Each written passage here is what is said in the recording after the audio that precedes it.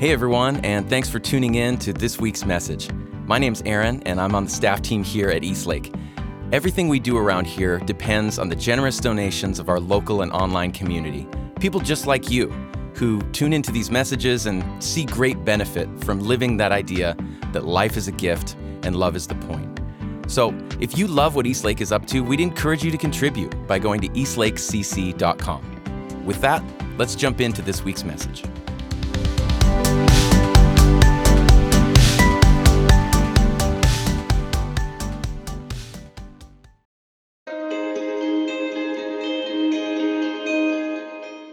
Today, Peter Gadd talks with Mary Brandenburg as they continue our series on mental health. What's on your mind? Please check the description for links to our quarterly Spotify playlist and guided meditation.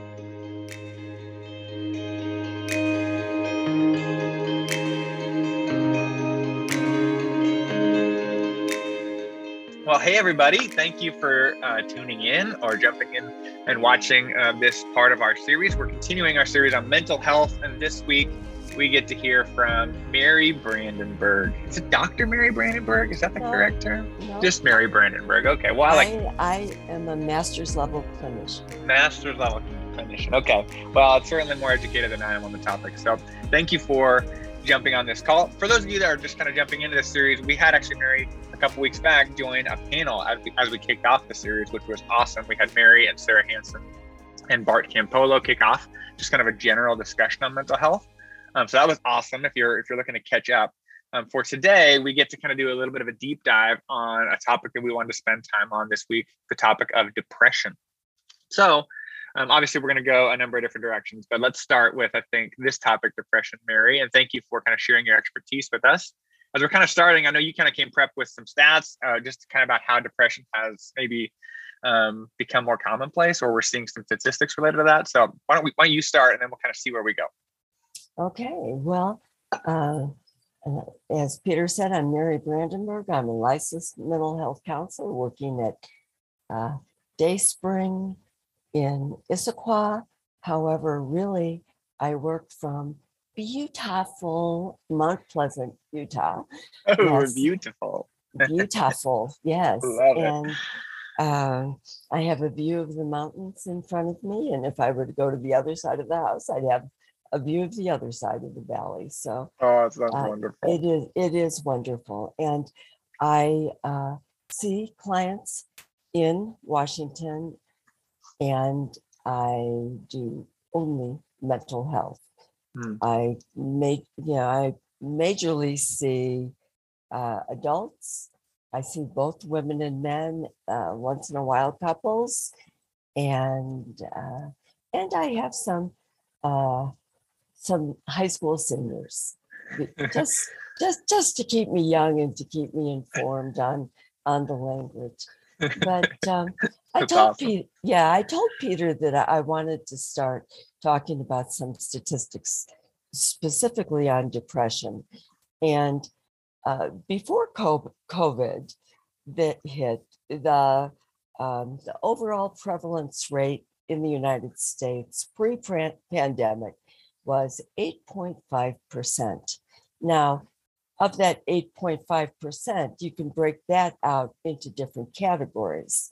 And the people who are most depressed or who report depression are between the ages of 18 and 25. But starting in the early part of the pandemic in 2020, those rates went up to 27.5%. And presently in 2022, I just checked my statistics this morning, we're up to 32.8. Wow. So we have definitely, do I have my numbers right if I say we have quadrupled? Yeah. Yeah, 4 times 8 is 32. Yes. Okay, I've got it. Yeah, And, good job. Yes, because there was a point in 2021 where we had tripled the prevalence rate.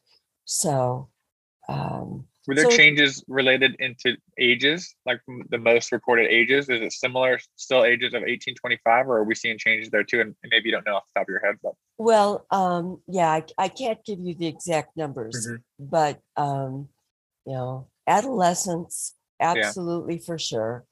And now we are having, I think we're having more now of people, whether they're moms or dads or you know whatever, um, who are home all day with children. yeah, And I think I saw that rate at about, out of that whole 32.8 is hmm at, it's about a third of it. It's 31 point something percent. So yeah, yeah, amazing. so it has definitely affected people. Um, we know, we hear on the news, if we listen to news or read it, that Yeah, people are leaving their jobs, they're exploring their lives, looking for a lot of things, and um, just Mm. rethinking a lot of things. So you may be wondering, what is depression? Yeah, Well, diagnostically, out of our wonderful manual here, that's right. yes, this is like the book of mental disorders. Yeah, Um, and that was actually there, referenced last time with Sarah too, because there's like the yes, clinical, and it's called the DSM-5, the DSM-5, and five yes. is just meaning the most recent one. There was a DSM-4 and a DSM-3 and two, correct? Oh, yes, and Yeah. after DSM-4, there was uh, a DSM-4 TR, which was a revised Okay. Yep. edition, and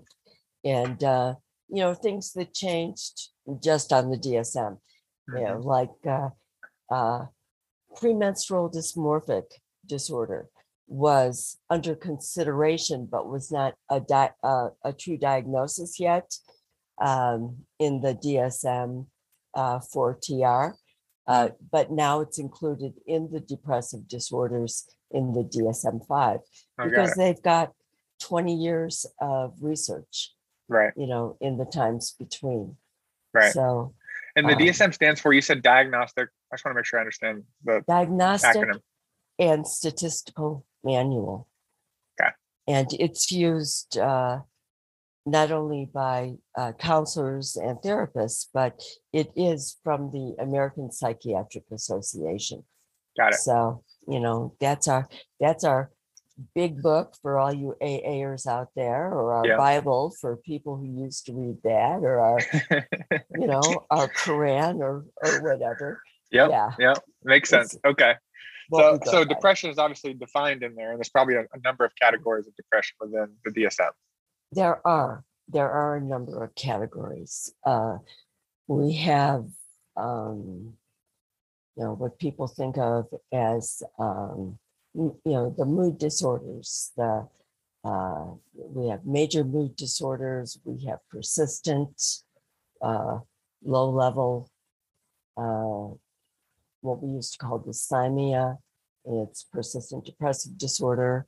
Um, Mhm. in children, there is a diagnosis now that was made to separate out, giving children too early of a diagnosis of bipolar, Mhm. um, for I think it's dysregulated affect disorder or something like that. It's where kids really act out, Mm. and you don't start seeing it so much until they're about 6 years old and Mm. older. Yeah. Um, and later on, most of those kids will go on to develop some kind of anxiety Oh, disorder interesting. in their life. Yeah. Mm. So, uh, yeah. So you've got the major mood disorders, and I So can't. when you define depression, would you say depression is a category of disorders, or would you say, because there's probably, like, I would Yeah. assume that people listening would say I've certainly felt down, and Oh, it's probably absolutely. right. I mean, most everybody would say I'm in a funk, and that's obviously Yes. different than maybe something that would be classified as a disorder, correct? Right, a clinical depression. Right. What makes the difference, Peter, is the depth, the length of time, and the effect on one's life. So with my clients, I will hold up my pen, and this is usually when I'm trying to show them the difference, like between bipolar disorders and where we can have mania, where if the thickness of my wonderful little big pencil here, if that is the range of normal ups and downs, Yep. Which everybody, Yeah. Who has a beating heart experiences, bipolar can go all the way to manic, or it can be at a lower level at hypomania. But those kind of occurrences or events are always followed by depression. And that's when we fall down here.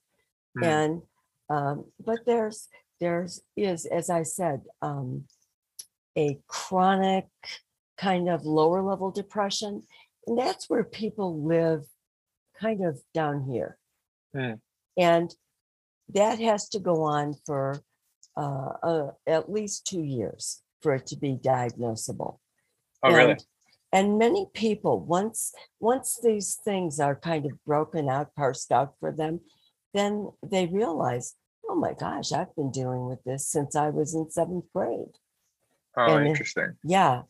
And so there are those things, and there are all kinds of anyone who has what we call a major clinical depression, a major depressive episode, which lasts for 2 weeks. Most of the time they last longer, but for a minimum of 2 weeks, we're talking about serious functionality here. And people, they maybe aren't eating, they're just wanting to stay in bed all day, they're oversleeping.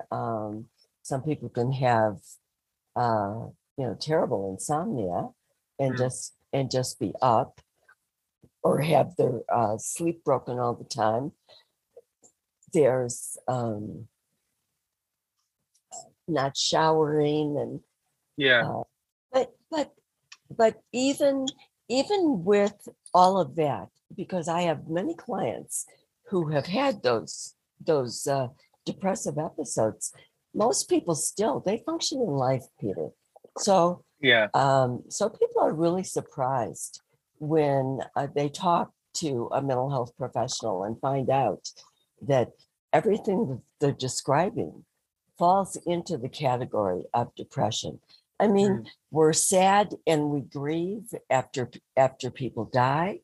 But there, if it gets really extended, then and goes on for years.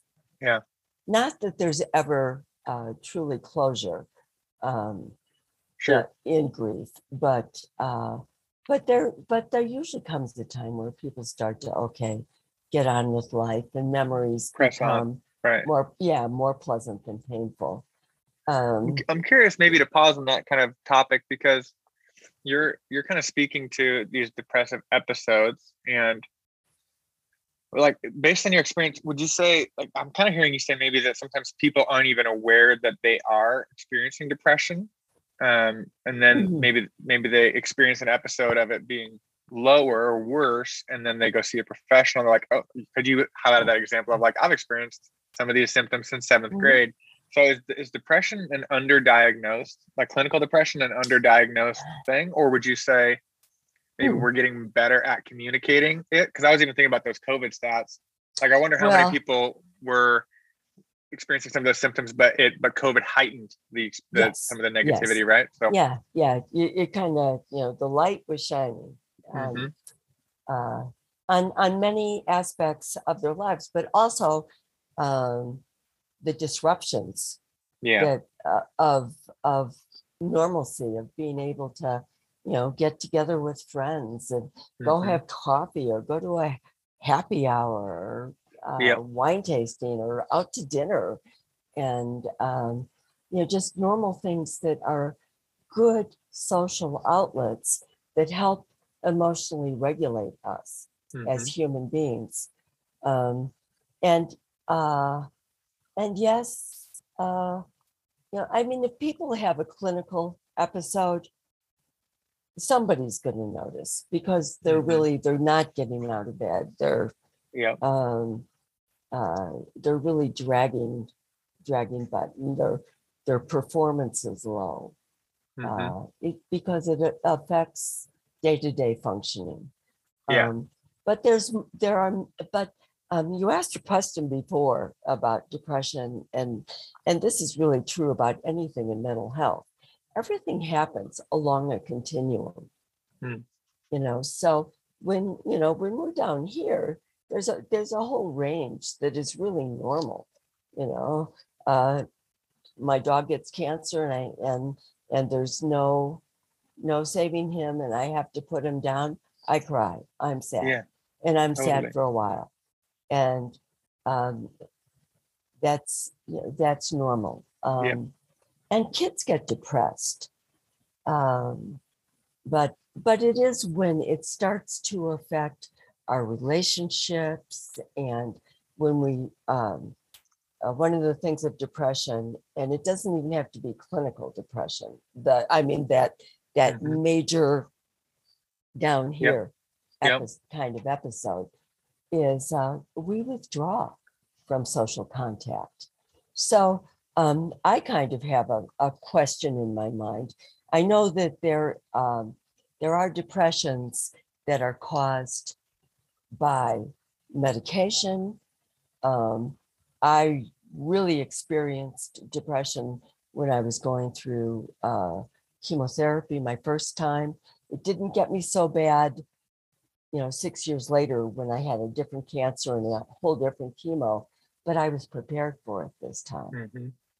So there were steps that I was able to take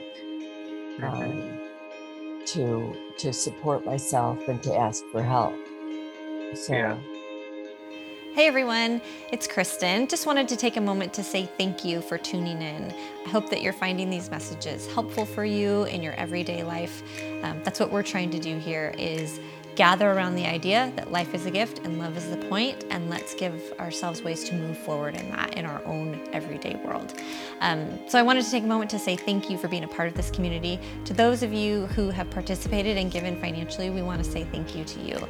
Everything that we do here happens because people make contributions. People say, I value this place, I want it to exist for me and for other people, and so I'm going to support it. And so we just want to say how grateful we are that you do that. And for those of you who maybe haven't had a chance to contribute yet, we would ask you to consider maybe doing so. If you find this place beneficial, if you find these messages helpful for you, then consider joining us in that way. You can go to eastlakecc.com to make a contribution, and we just always are thankful for the people who want this place to exist. So thanks again for tuning in. Let's get back to the message. I'm curious, when you think of, okay, well, are there other directions you want to go before I start asking more questions? Go ahead. Okay. Ask questions. I'm curious when, as you're that's kind of a helpful start, I think, to just a general overview of depression.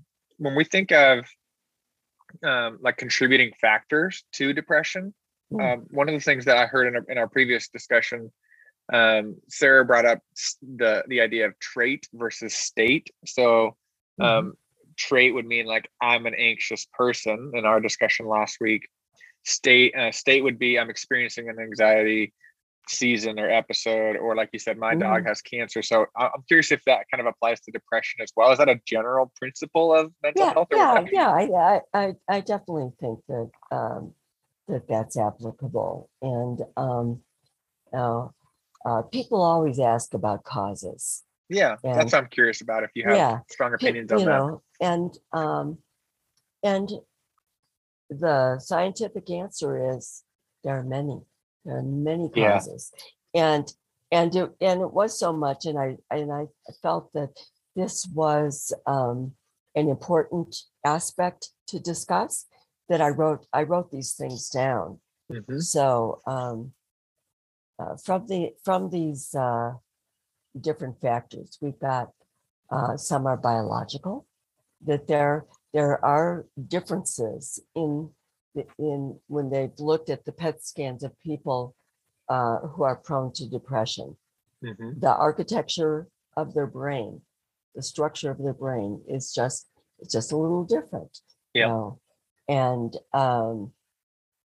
brain chemistry, I think informed people today have heard a lot about neurotransmitters, and we know that among like antidepressants that there are selective serotonin reuptake inhibitors, the SSRIs. Well, there's serotonin, norepinephrine. There are things that really there are meds that concentrate on the dopamine factors, and they're all different. And because our brains are different, even when someone goes for medication, there are respond differently. They do respond differently, and you have to keep trying till you find the one that works.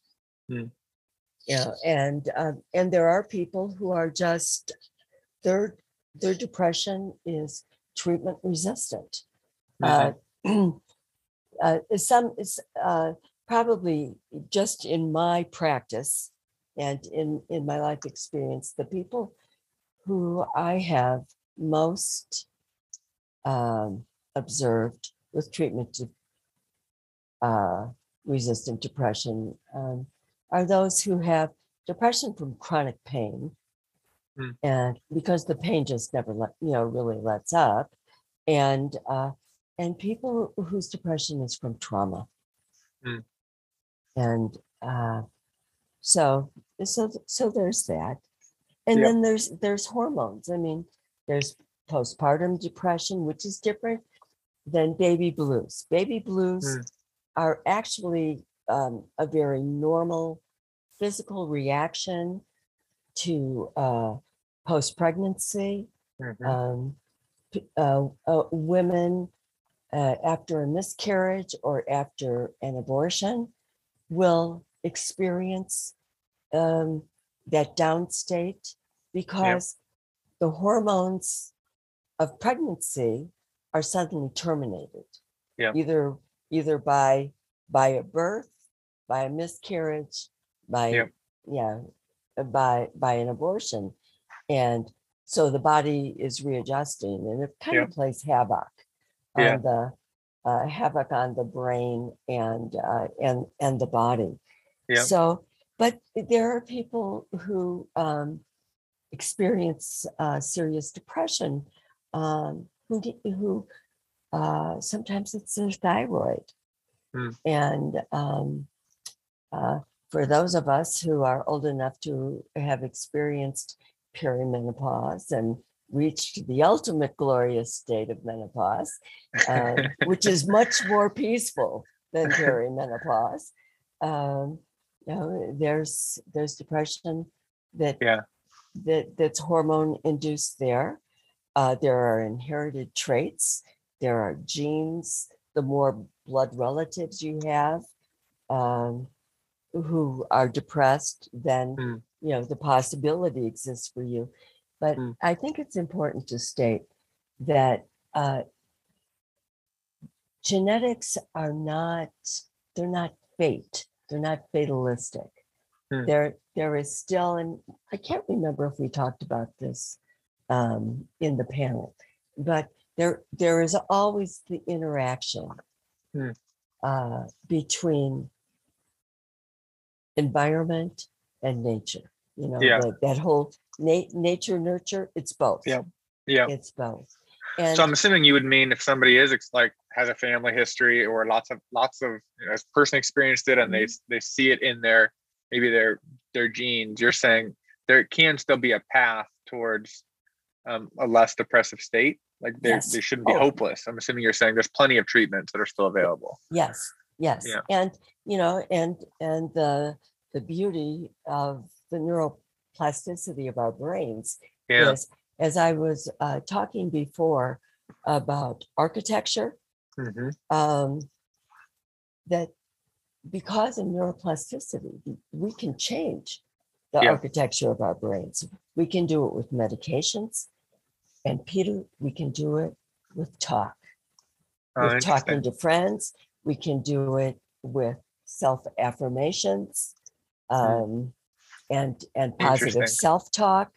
I mean, there are a lot of ways to approach, what's behind our thick skulls. I feel like that's fascinating. Obviously, I am personally just a fan, I think, for my own life of like, I have little like Post-it notes that are like affirmations, or on my notes, I have little sentences that are like encouraging or motivating. Yeah. I've personally found this motivating, but to know that there's data related to that being helpful for our brains and neuroplasticity. And for maybe listeners who don't know what that means, the way I understand neuroplasticity, that simply means we can change our brain through habits, basically through actions, right? An old dog can learn new tricks. Yeah. That's really what it means. But it's not, it's not simple. There's no bibbity bobbity boo about it. Yeah, it's not a switch either. It's probably more of a discipline or a habit. Yeah, it's process that brings progress. And I have an example in my own life of using affirmations. And I had some complicated, serious multiple traumas, and this is before they were all dealing with sexual abuse. And this was back in the day before EMDR and the wonderful trauma treatments that we have now.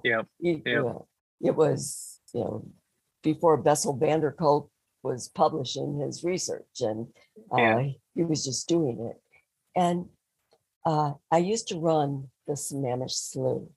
I would come down the hill past the wineries in the morning, park my car, and get on the trail running towards Redmond, because there were many more people walking the trails in the morning between Woodinville and the winery, parking lot. Well, I guess there's ball fields there too, but it's just such an iconic place for the wineries. And I would run, and as I ran, I would shout out my affirmations and just with every football kind of pound them in, because that's what it takes. You have to be intentional. You have to be deliberate. You have to be persistent. What you said about habit, it's repeat, repeat, repeat.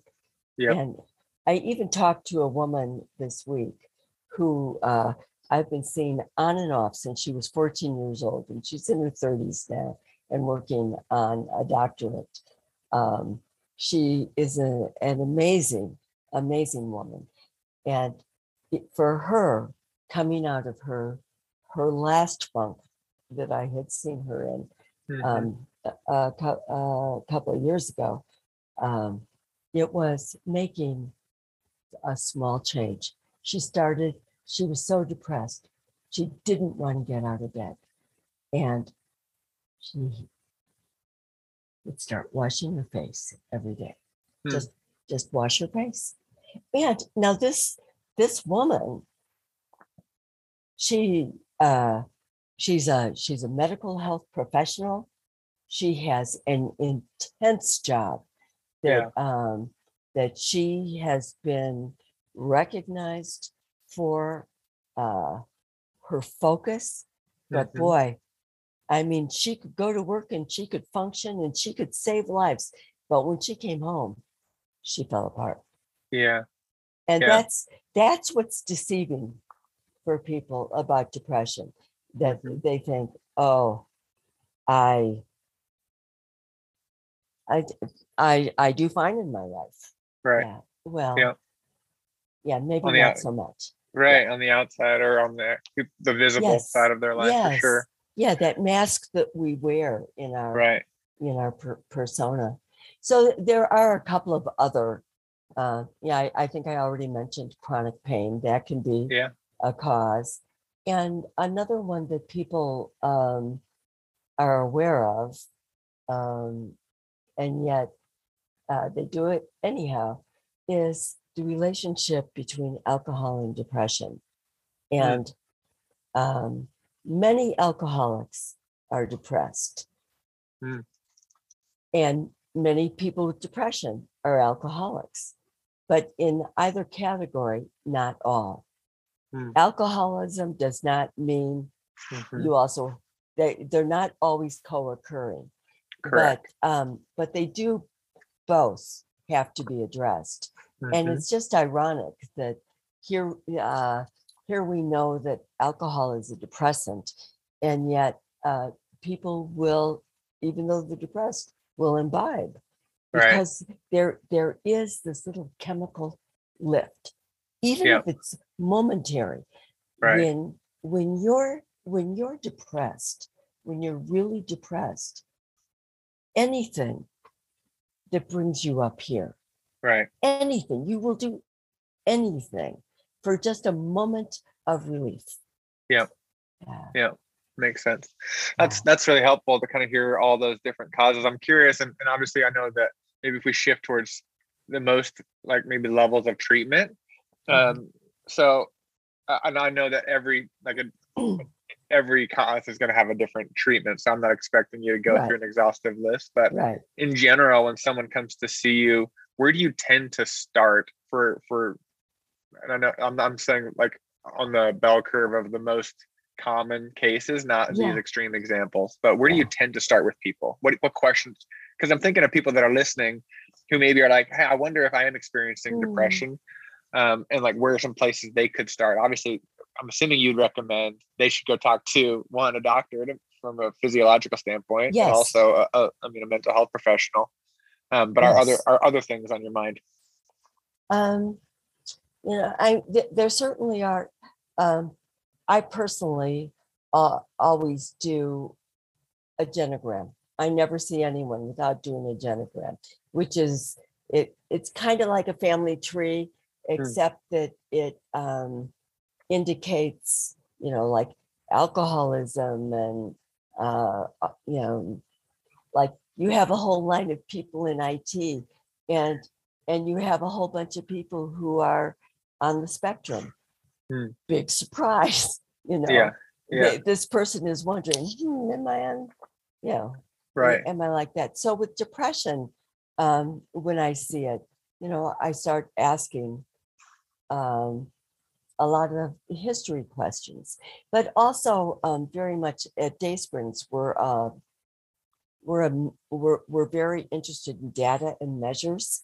So once I've talked to someone, I'll send them some questionnaires that are going to break out.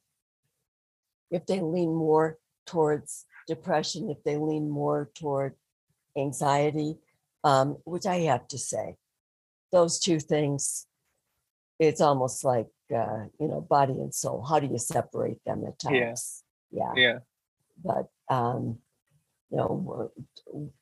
one tends to think anxiety, as Sarah may have said, more toward the future, and the depression is more about the past, and it could have regrets and a lot of rumination about things that have happened, and so I believe in narrative therapy. So that's about changing our stories and looking at people who are depressed right now in the workplace and everything. Now that we're going into year 3, of the pandemic. It'll be, what gives you life? What sucks the life right out of you? I will ask those questions. I will have them make their lists. And my mentor taught me that when I was a younger woman, and that choose life list, that's my go-to.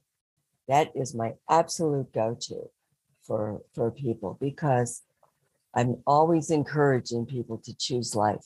And when people are depressed, I know this from having experienced real deep depression myself. The sun is shining on your face. Yeah. And you can't feel the warmth. So, that's the deeper clinical depression, but we have all kinds of shades of that along the way. And so I will get, I will get people talking about their narrative and paying attention to their thoughts, and asking them, like, the people who are depressed now, I think I went off from where I started there. That, what is this teaching you? What is this showing you? I don't want to get, tomatoes thrown at me for calling depression a gift, but sometimes there really are gifts in some of these things, like the gift of looking at our own mortality, or looking at abuse in our relationships, and whether it's a work relationship, a friendship, or a significant other, a marriage, whatever. And what I'm hearing you say there isn't that obviously the experience of depression is always a revealer, but I'm hearing you say that sometimes depression maybe is the symptom of something that is work to be done that will actually create, like when you do that work, your life will have a lot more beauty and meaning. Like and the depression will lift. That makes sense. Symptomatic of something deeper. And yet there are people who, their brains just are never going to change. And so they may have to be on something like an antidepressant for the rest of their lives. And another one of my mentors, a brilliant psychiatrist who used to be a cardiologist, and then decided, I want to do something that really helps people. So he got into psychiatry. And Dr. Wills said antidepressants for people who, talk therapy and exercise and a lot of those things, it's not quite enough. Boy, if they do the combination of the two, of the therapy and an antidepressant, then it can really help them. What happens, though, he said, is that once the antidepressant starts working and people start feeling better, they stop taking it. And I think that's because people have not been educated to understand that, unlike an anti-anxiety drug that only works while it, for whatever its half-life is, while it's in your system, antidepressants can actually be reparative and can teach the neurons how to fire and send signals differently. But the key is to be on it for a year and then wean off. So interesting. So everything's different. So I have seen, of course, people are going to do what they do. And I have people who will go on an antidepressant, will start feeling better. And then, at around 3 months, they're done with it. And then months later, they start sliding down. Like maybe when the days start getting shorter and it's getting darker, sad, Yeah. Especially, Seattleites, they're very Yeah. familiar with that. I know. Yeah. It's 10 a.m. and I'm like, is it almost sundown? It's pretty dark. Honestly. Sad seasonal affective. That's great. Okay, those are helpful, I think, things to kind of consider in terms of treatments. Maybe we can kind of wrap. How about this? Is there anything else you want to communicate about depression, maybe from your notes? I know you prepped, and then we'll end with the question. Yes, I do have some things. I want people to know that depression does not always end in suicide, but that suicide rates are highest in white males 85 and over, and in adolescents between the ages of 15 and 24. So I want to put a bug out there. If you've got a kid or a grandkid that's between 15 and 24 and they're talking depression, I have heard parents too many times say, "Oh, they're just using that to manipulate me." Well, I still wouldn't ignore it. Yeah. And girls are 4 times more likely to attempt, and guys, you get things done. Men attempt it and complete it. I mean, it's a done deal. So yeah, so always take those kinds of things seriously. And let's see, really important to say is because I think people have some myths, some ideas about depression, and it is that depression does not discriminate. It doesn't care if you're young, old, fat, skinny, totally in shape. If you're if you're white, if you're black, if you're multicolored, depression does not care. And depression is a joy stealer. We have a word for it, anhedonia, where you lose pleasure. You no longer take pleasure in things that normally gave you joy. Oftentimes people see that they lose interest in sex, and wives get very concerned about their husbands when, he was, he was always, after her, and they just quit. That's, that can be a signal. Hey, something's happening. Let's catch it before it spirals down too far.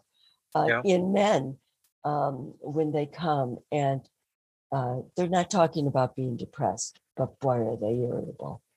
They're just irritable, and everybody around them knows it. As soon as I hear that, the first thing I look at, send them a test to see, to measure their depression. Yep. Because culturally, maybe a more acceptable expression of it. Yeah. Absolutely. I think that's why is, and in some cultures, it's just not anything mental health, not allowed. So it's all somatic expression. Oftentimes in women, fibromyalgia is depression manifesting somatically in the body. So really? Yes. Another psychiatrist I learned that from many years ago.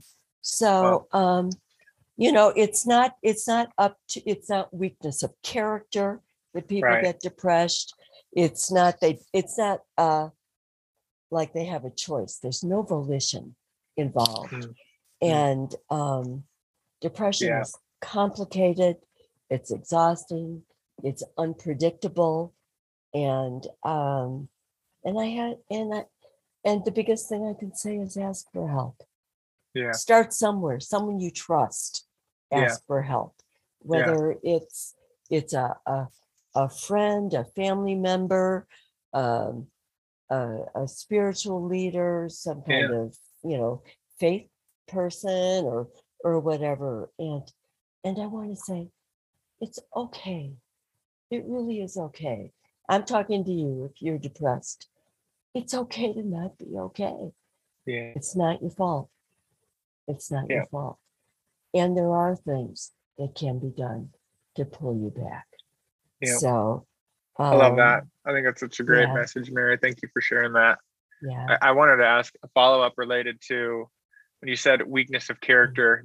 It's not a weakness of character, and there's no No. volition involved. I'm assuming that's probably a common, maybe shame-based thing that many people carry, right? What prevents Yes. them from going and asking for help is, if Yes. I just tried harder, if Yes. I just worked harder, Oh, I can pull myself out of yes. my depression. I'm assuming is that a common thing Yes. you hear from your Yes. clients? And there even this beautiful Black woman that I've had the privilege of knowing. It's like she's like, Mary, I'm not allowed to be depressed. I'm a Black woman, and the myth is that Black women are so strong and we can handle everything. But depression it's kind of like the line in Braveheart when the king is dying, and the upcoming queen comes and says to him, death comes to us all. Yeah. And it can be the same with depression at one time or another in our lifetime. We will experience, maybe not all the way down here, but we will get here. Bereavement can bring us to here. So that's great.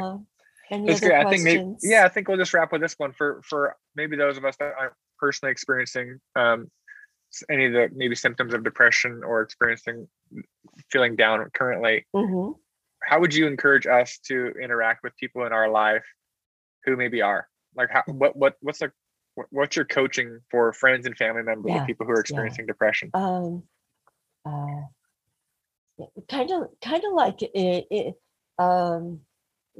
for people who know anything about the Old Testament or Jewish tradition, that when people die, the friends come and they sit with them.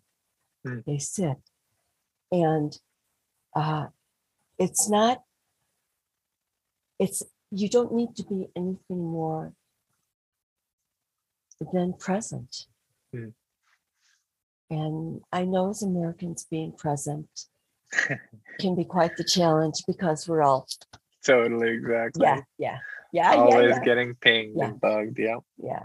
But that's the biggest thing. And safe, I'm assuming safe to be able to share, right? That's the type of people that I think we're trying to foster, is that you can tell me something and I'm not going to judge you or shame you for your honesty, right? And that's the only way we can eliminate the stigma. Is just like people with homosexuality, they think, plug, there's a normal way. Well, you know what? When you love somebody that's a good friend or a family member who comes out to you as being gay, as being trans, somewhere along, you go, oh, wow, maybe I should rethink this. And I think as a culture, we need to do the same thing with mental illness. It's, education, and people sharing their stories, which, we see that now more in the media, like athletes doing that. We saw it.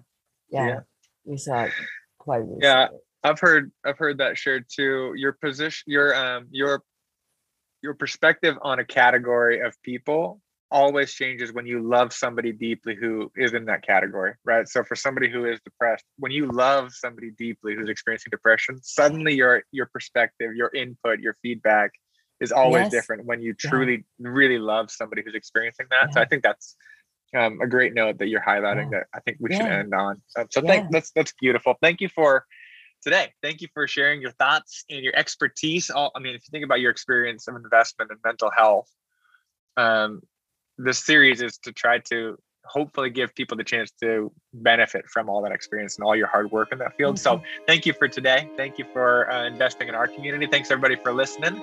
And have a great day. You too, Peter. Thank you for joining us. To make a donation, head to eastlakecc.com/donate.